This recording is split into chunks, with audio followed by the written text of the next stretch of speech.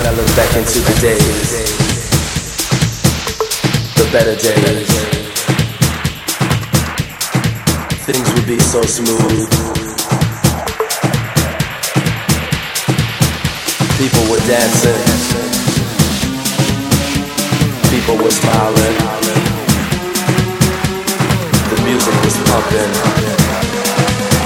there was a feeling. Life was a party.